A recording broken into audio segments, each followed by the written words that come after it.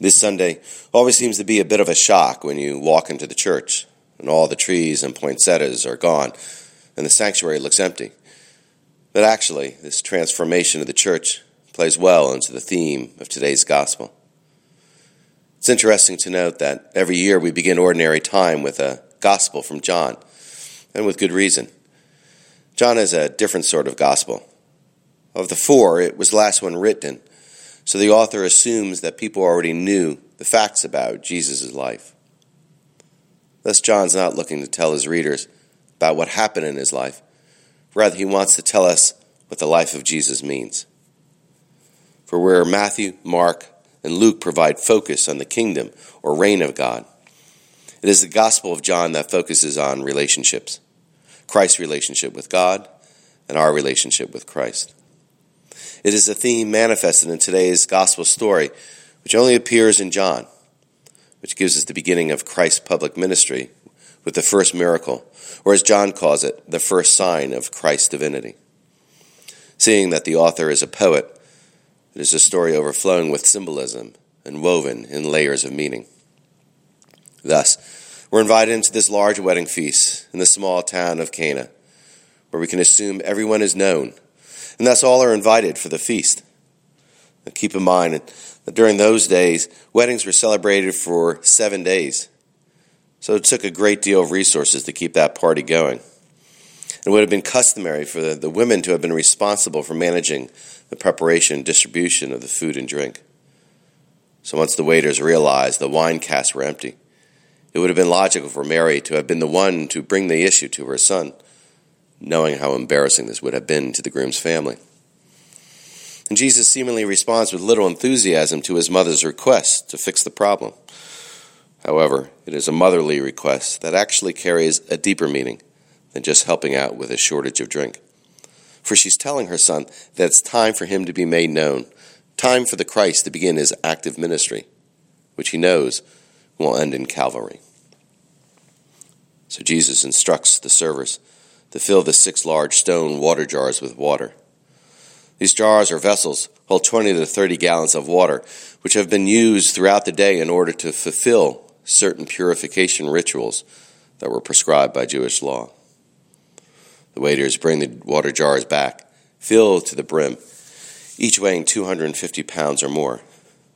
And notice, Jesus doesn't perform any blessings or follows any prescribed ritual. He simply tells them to draw a sample for the head waiter to taste. And with that, through the divine grace of God, ordinary water was transformed into the finest, fruitful, abundant, and extraordinary wine yet to be served. Christ blessed and transformed the people gathered at the wedding, not by using laws and rituals, but through the act of being present for one another, to be in relationship with them. But notice, for that transformation to take place, it was necessary for the wine to run dry, for the wine cask to be emptied, so that Christ could take the ordinary and transform it into the extraordinary. And this transitional period of a new year is certainly a time where many people especially feel the emptiness of their lives.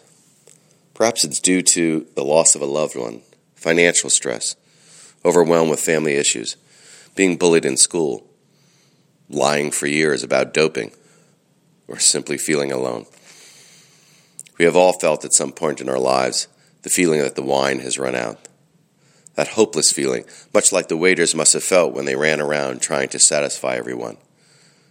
So this is the time in our lives where we need to remember this story. We need to remember the direction of Mary at the wedding.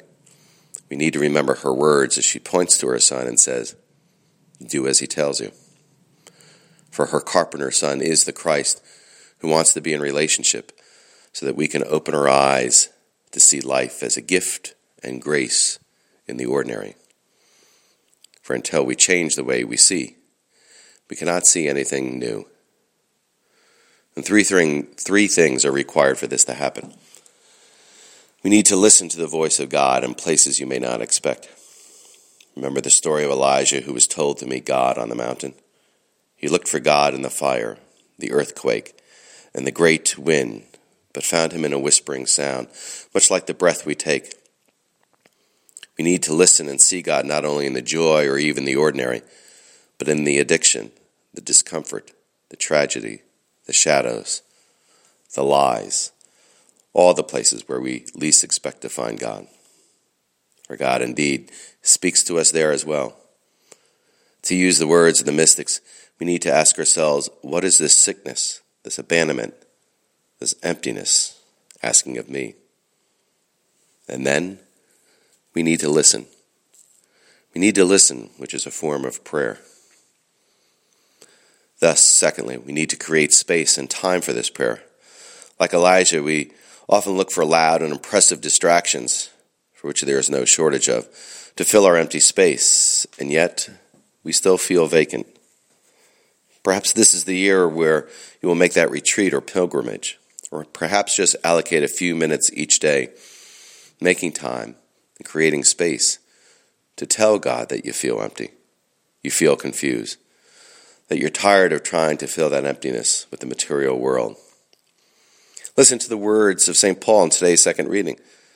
There are different workings, but the same God who produces all of them in everyone. Everyone. For God to produce, we must provide the proverbial empty wine cask, till the fertile ground for that transformation to take place. Prayer is not primarily saying words or thinking thoughts. Rather, it is a stance, a way of being present.